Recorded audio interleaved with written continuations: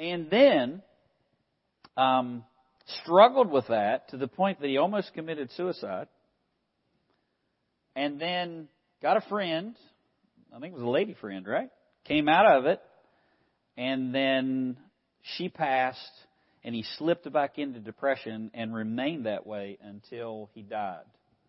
And I was just sitting there imagining what life would have been like as William Cooper, and what he would have been thinking when he wrote that song, and in the midst of all of that depression and other things, to the point that he would even despise his own life. And yet, here today, churches all over the world are singing his song, the song that God used him to write.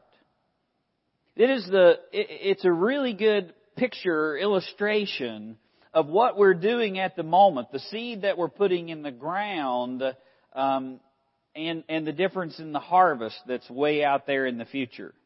There's a lot of things that we do in life, whether it's as a mother tending to little ones, whether it's as a pastor tending to a flock, whether it's as an individual witnessing to a coworker, or a husband to a wife, or a wife to a husband, that it gets wearying, and it can get very discouraging, and it can even become depressing. And yet, you're not to base your faithfulness on what you see in the moment, but base your faithfulness on the promise that God has made, which will come out there in the future.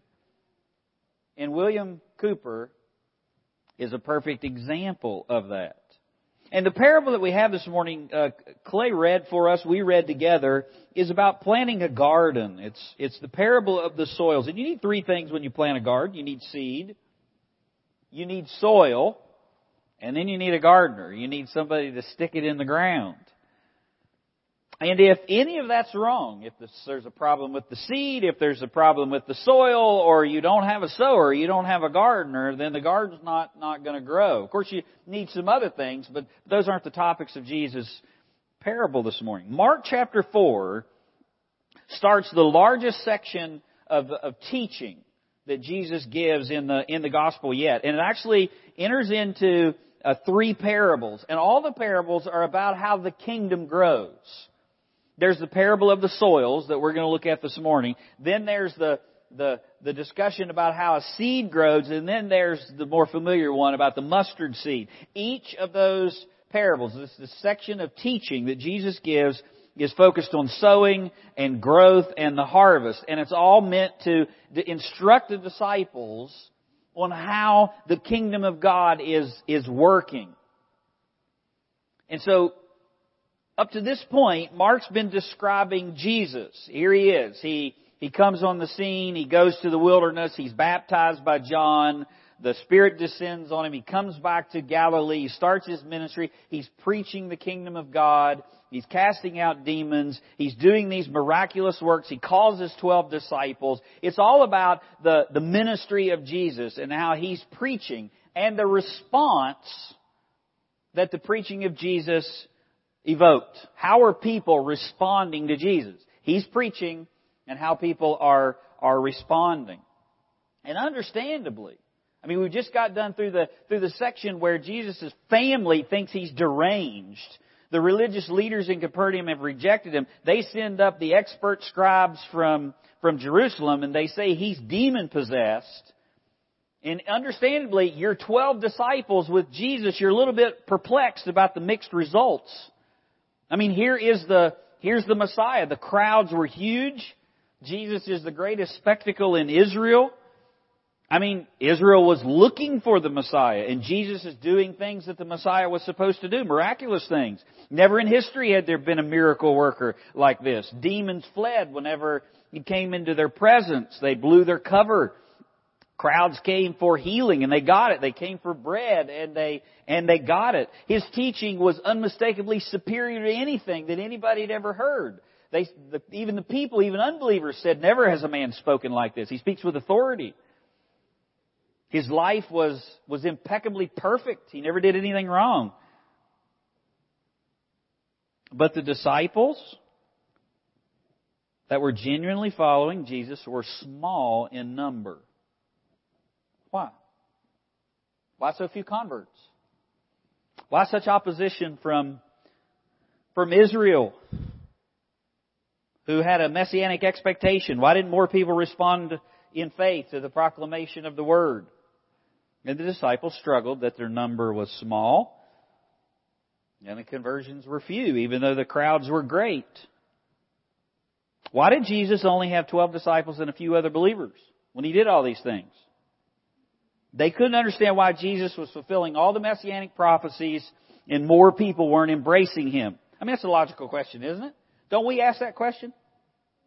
Those of you who've tasted the goodness of the Lord, why would anyone want to neglect so great a salvation and go to hell? I mean, we ask the same question. And put yourself in the disciples' shoes. They followed Him, and He's doing everything He's supposed to do. They've embraced Him, and everybody else is showing up for the show and for the bread.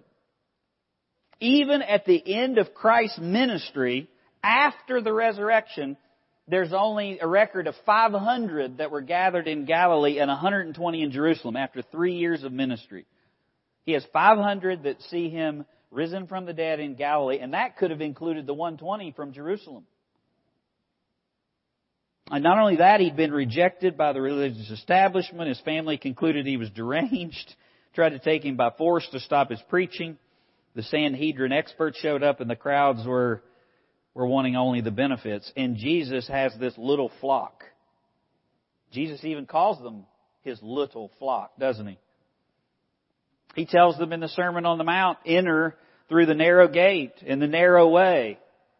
And there would be few that would go that way. Now, does that bust your bubble? I mean, you thinking like, okay, Jesus is on the scene and everybody's going to flock to Him. Does that kill your zeal somehow to serve the Lord? If so, you're not alone, because that's what the disciples were tempted to do. They had the same problem. In fact, in Luke, the Gospel of Luke, in the 13th chapter, one of the disciples, probably on behalf of the rest of the disciples, come to Jesus, troubled by so few conversions, and they say, Lord, are there just a few being saved? I mean, it's just going to be a few of us that are going to enter in the kingdom. And we believe, but nobody else is believing. That's Luke 13:23. And Jesus said to them, with man it is impossible, but with God all things are possible. One writer said it was hard for them to understand because once they'd tasted Jesus Christ and their faith had taken root and become the real thing, they had entered into the kingdom of God. And Christ became all the more wonderful, all the more wondrous, all the more glorious, all the more lovely, all the more attractive. And by the end of John 6, when some of the superficial followers of Christ walk away, Jesus says to the disciples, will you go away also? I mean, He even attracted followers that only walked with Him for a short period of time and then left. Out of that small number that's there. He's even losing people that He gains. So much so that Jesus, knowing the heart of the disciples, turns to them and says, will you go away also? Do you remember what they said? Where are we going to go? You alone have the words of eternal life. I mean, they understood who Jesus was. There's no place else to go. Well, Jesus teaches this parable and then explains it to His disciples. And in this parable, He answers the question and explains why there are so few disciples following Him at this point. And He says the issue is not the seed and it's not the sower, it's the soil. He also says His disciples have to grasp this parable, how the kingdom is going to come, how it's unfolding, how it's going to grow, their role in it. If they don't understand this parable, then they're not going to understand any of the other parables. They're going to miss the teaching on the kingdom of God. So He says in verse 13. Look at Mark 4:13. He says, do you not understand this parable? How then will you understand all the parables? If they mess this one up, they're not going to get the rest. In this passage, Jesus declares the reason that He speaks in parables to the crowds and why He reveals it to His disciples, those who have embraced Him by faith. It was because of greater grace and greater judgment. This passage has three parts. Mark chapter 4, if you're not there, Mark 4. It has the parable of the soil from verse 1 through 9. That's the parable in 9 verses. Then you have this description about the purpose of parables in general in verse 10 through 12. And then you have the Lord Himself explain His own parable in verses 13 through 20. So you really should think about this in two parts. There's the parable, the teaching that He gives to the crowds. There's this hinge in between of why He teaches in parables at any place. And then there's the explanation that Jesus gives. And the parable is to answer the question of why so few people are responding to Christ and the differing responses to the Word. And He tells the disciples to be confident sowers and preach on, the harvest will come. When Jesus explains the parable, the focus changes. We're only going to cover the first part today. When Jesus explains the parable to the disciples, He tells them what they should do in light of the different responses to the Word. Why is there a different response? That's what the purpose of the parable is. What you should do in light of the fact that there are different responses to the gospel is the explanation. And the bridge in between is general teaching on parables. So here would be the theme, the lesson on responding to Jesus.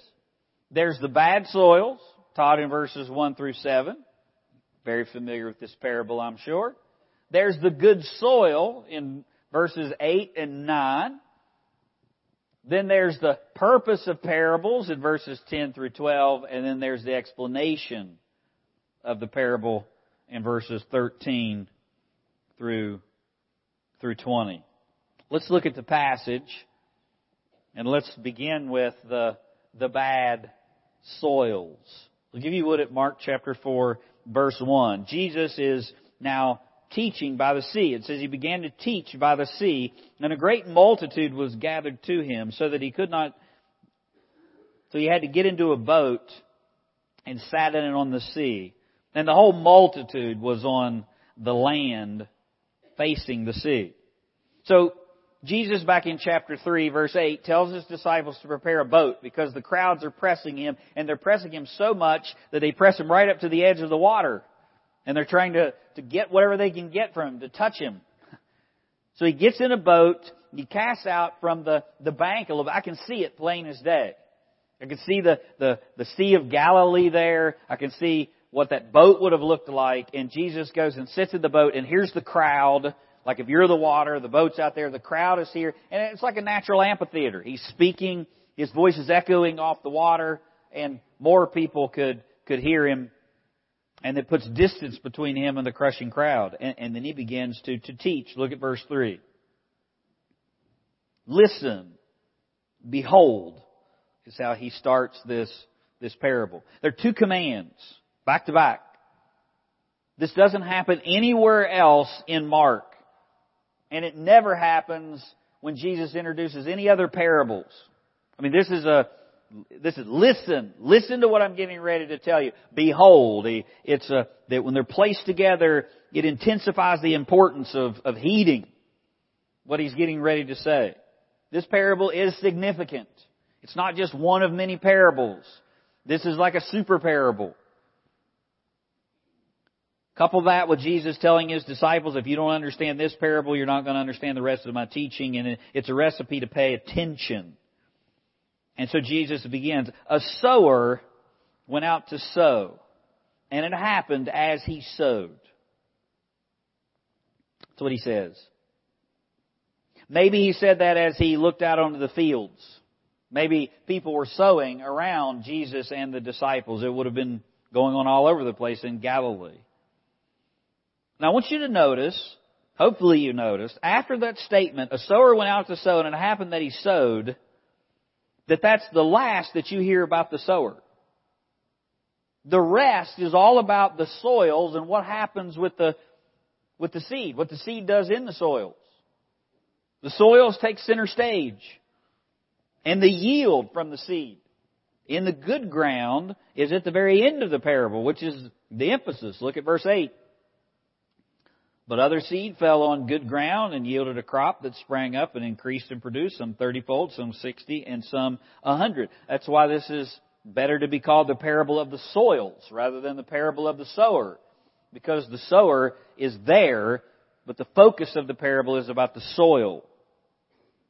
And he shows us 3 bad soils. There's the footpath or hardened soil in verse 4. There's the rocky or shallow soil, the stony ground in verse 5. There's the thorny or mingled soil in verse 7. And the description is exactly the same for all 3 of these bad soils. The seed fell, and then it came and the birds came and devoured.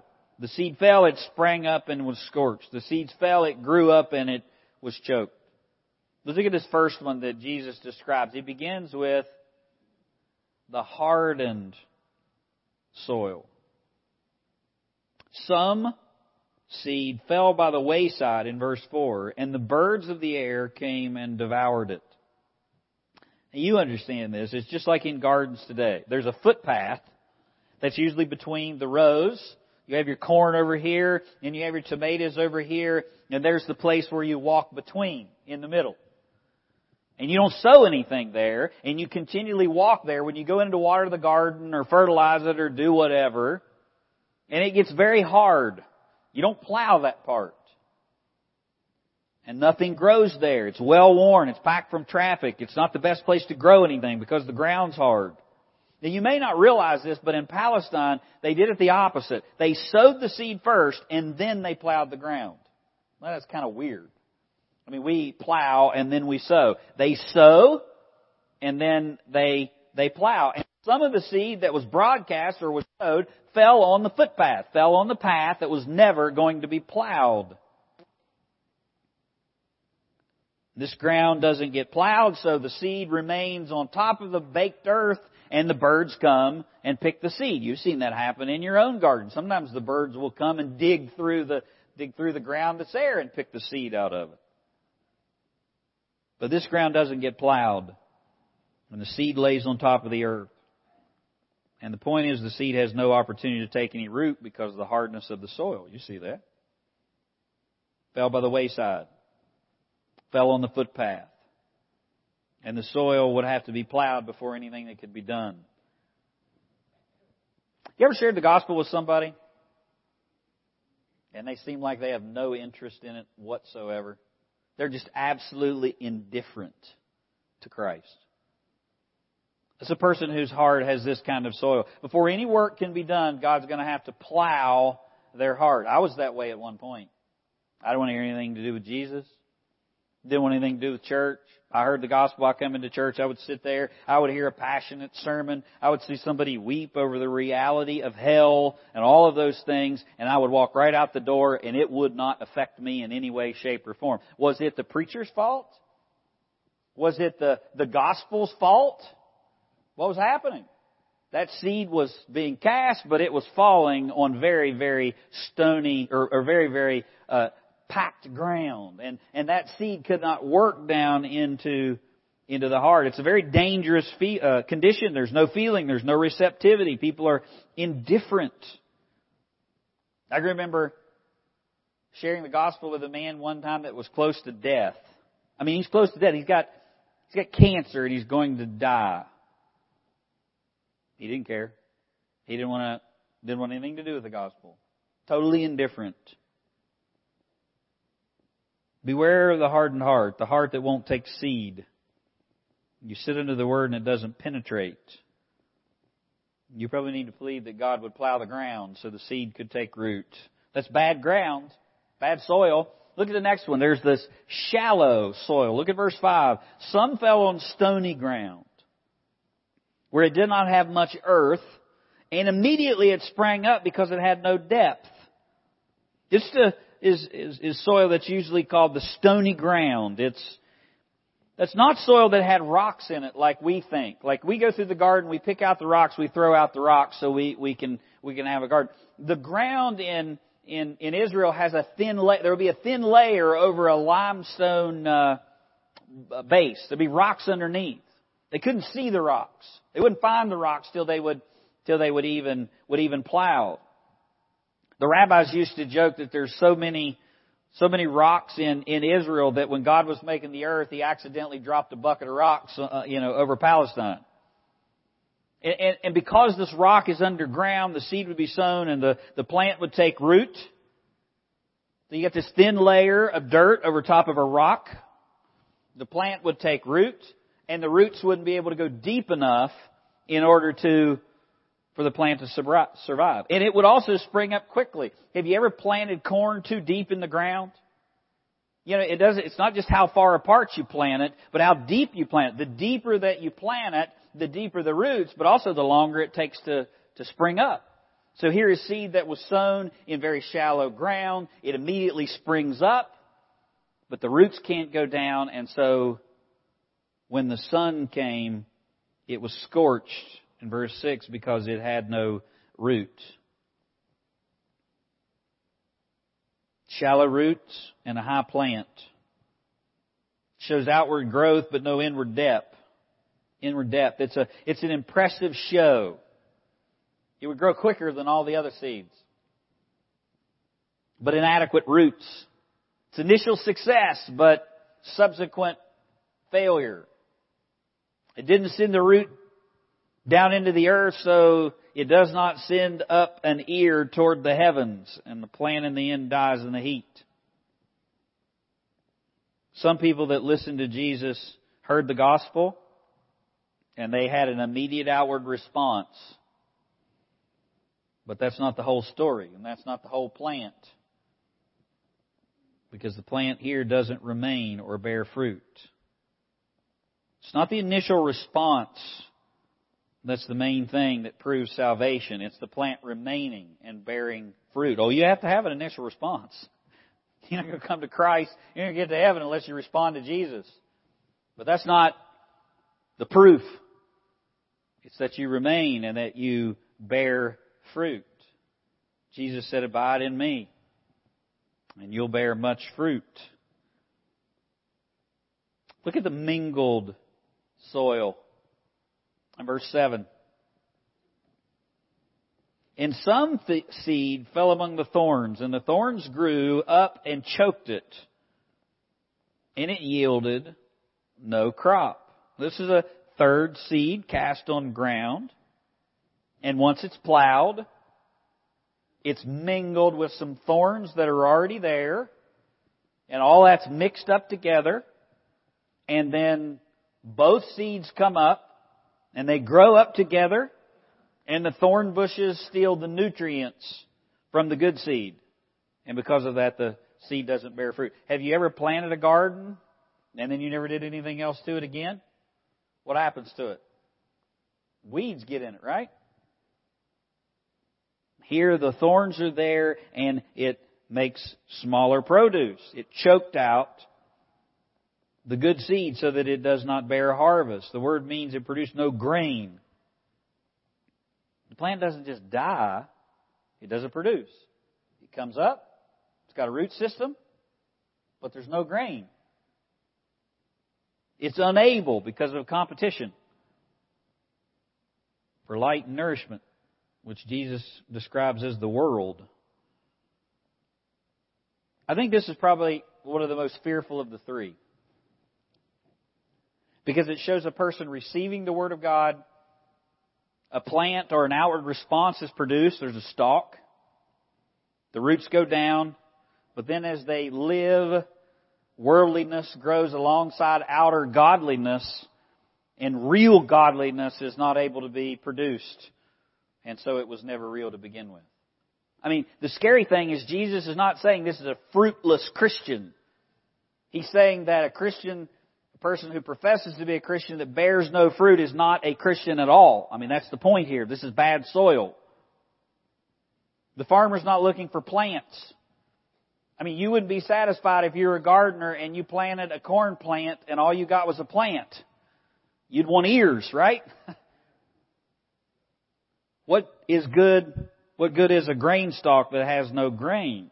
Did you ever notice that there's a progression in these first 3 seeds? The first one never started.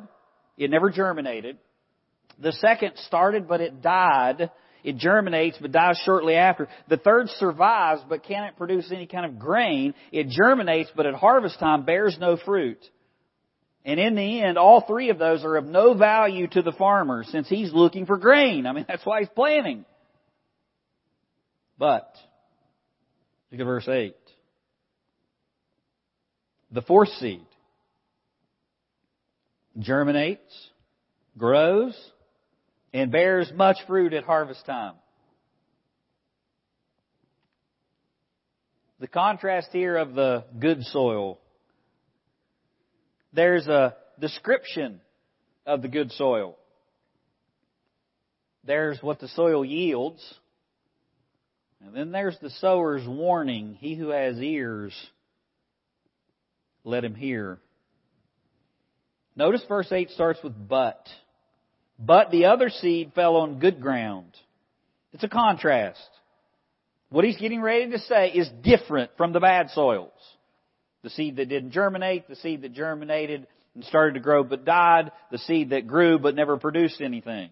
There's a contrast. But some seed fell on good ground, and he describes what that looks like. The seed fell, meaning it was received, the crop grew, and fruit remained. It increased, it produced. That's how he describes good ground that receives good seed.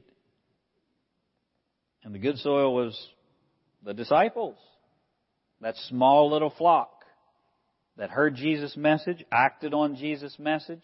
They received the word, and they remained. They're continuing to follow Him, and they will ultimately bear fruit. That's what a genuine convert looks like. It's a person who responds to the gospel,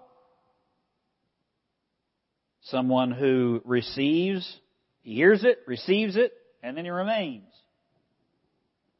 And they bear fruit. And you say, wow, do I have enough fruit?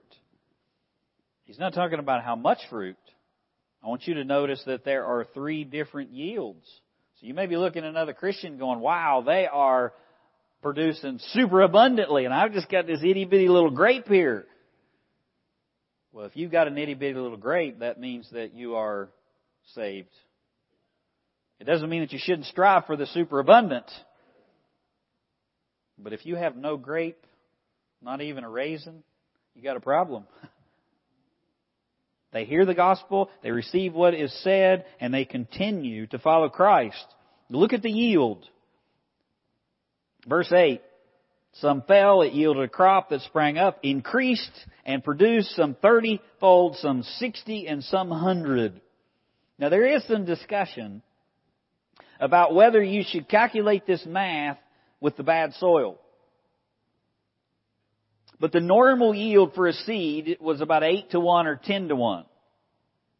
If that was a good harvest. And so this is some 30, some 60, some 100. This is significant results. This is supernatural results. And there's something else interesting. The verbs that are used here denote continuous growth. This is what a true convert looks like. The seed falls on the ground. They receive the seed. They continue. They bear fruit. And their fruit is amazing produce. And they continue to bear it.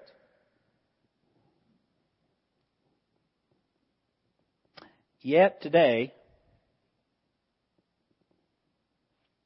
there are churches and even evangelistic approaches that focus on making a better mousetrap to get results. Say this, pray this, and poof, you're in the kingdom. Now think about why Jesus is teaching this parable. Think about it. Back to the beginning. The disciples are asking the question, why so few converts when there are so great crowds? Why all the crowds, and why does Jesus have 12 disciples and a few other believers? When He is doing miraculous things and He's the one doing the preaching. Now let me ask you a question. Or the church growth people, because I know they're not in here. If those were the results of Jesus Christ, who was performing miracles and He was the preacher, why do you think that you would have better results than the Lord if you were more clever? I mean, think about how ridiculous that is. Why do we think with cleverness or cultural clarity or a system of apologetics that we would gather more genuine converts than the Lord Himself? Surely if there was ever a preacher that was able to know what to do with a crowd, it would have been God Himself. And there are actually people that think that if the sower is clever enough or culturally savvy enough, he can overcome the resistance of the human heart, almost like a consumer, and bring about mass conversions.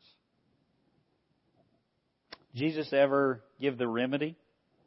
Yeah, it's coming. It's coming in the next sermon. Why does Jesus share this? He shares this parable to teach His disciples that the kingdom has come, and despite the setbacks and despite the lack of response to Christ's message, and despite that there's only a few converts, the seed will be victorious. I mean, that's the emphasis. Some 30, some 60, and some 100. And those 12 turn into 500 and 120, and those turn into several thousand, and there are millions upon millions today. And when the earthly kingdom comes, then you're going to see the real results of the harvest. The seed that He will sow and the disciples after Him, the seed that we sow today, which is the gospel, will fall on good soil. It will take root. It will bring forth grain. It will be a harvest. And so we should be reminded of the same today. Let me leave you with these takeaways. You should remember, you should take away from this parable that when you share the gospel, it will fall on various types of soils. Now, let me say this. If you're not sharing the gospel, get your sanctified backside out of your laziness and share Jesus with somebody. Seriously. If you are, then understand that it's going to fall on various types of soils, and yet victorious nonetheless, because when you cast the seed, it will find good soil and it will bear good fruit. It may have to be plowed by the Holy Spirit before it bears, but plowing comes after sowing, so we throw the seed. Second, we should not doubt the Lord or the Word. We don't see people flocking to Christ. Now again, if we're being lazy, then the problem is we're not sowing seed. But Jesus is obviously sowing seed here. We should not doubt the Lord or the Word when we don't see people flocking to Christ. If Jesus had the results He did, we shouldn't be disappointed with the results that we have. We should not question the seed or the sower or look for a better mousetrap. We should be faithful to the truth and share it. And finally, number 3, we should rejoice and continue to proclaim the good news, since we know that there is good seed out there. Our task is to sow and look for the harvest of God. How many times have I heard Richard Jett say that to encourage me when I would be discouraged about sharing with someone burdened over their soul? And he'd say, Pastor, did you share Jesus with them? Yeah. Did you do it clearly? Yeah. Did you leave anything out? Yeah. No, I didn't. Then that's God's business. You did your business. Thank you, Brother Richard.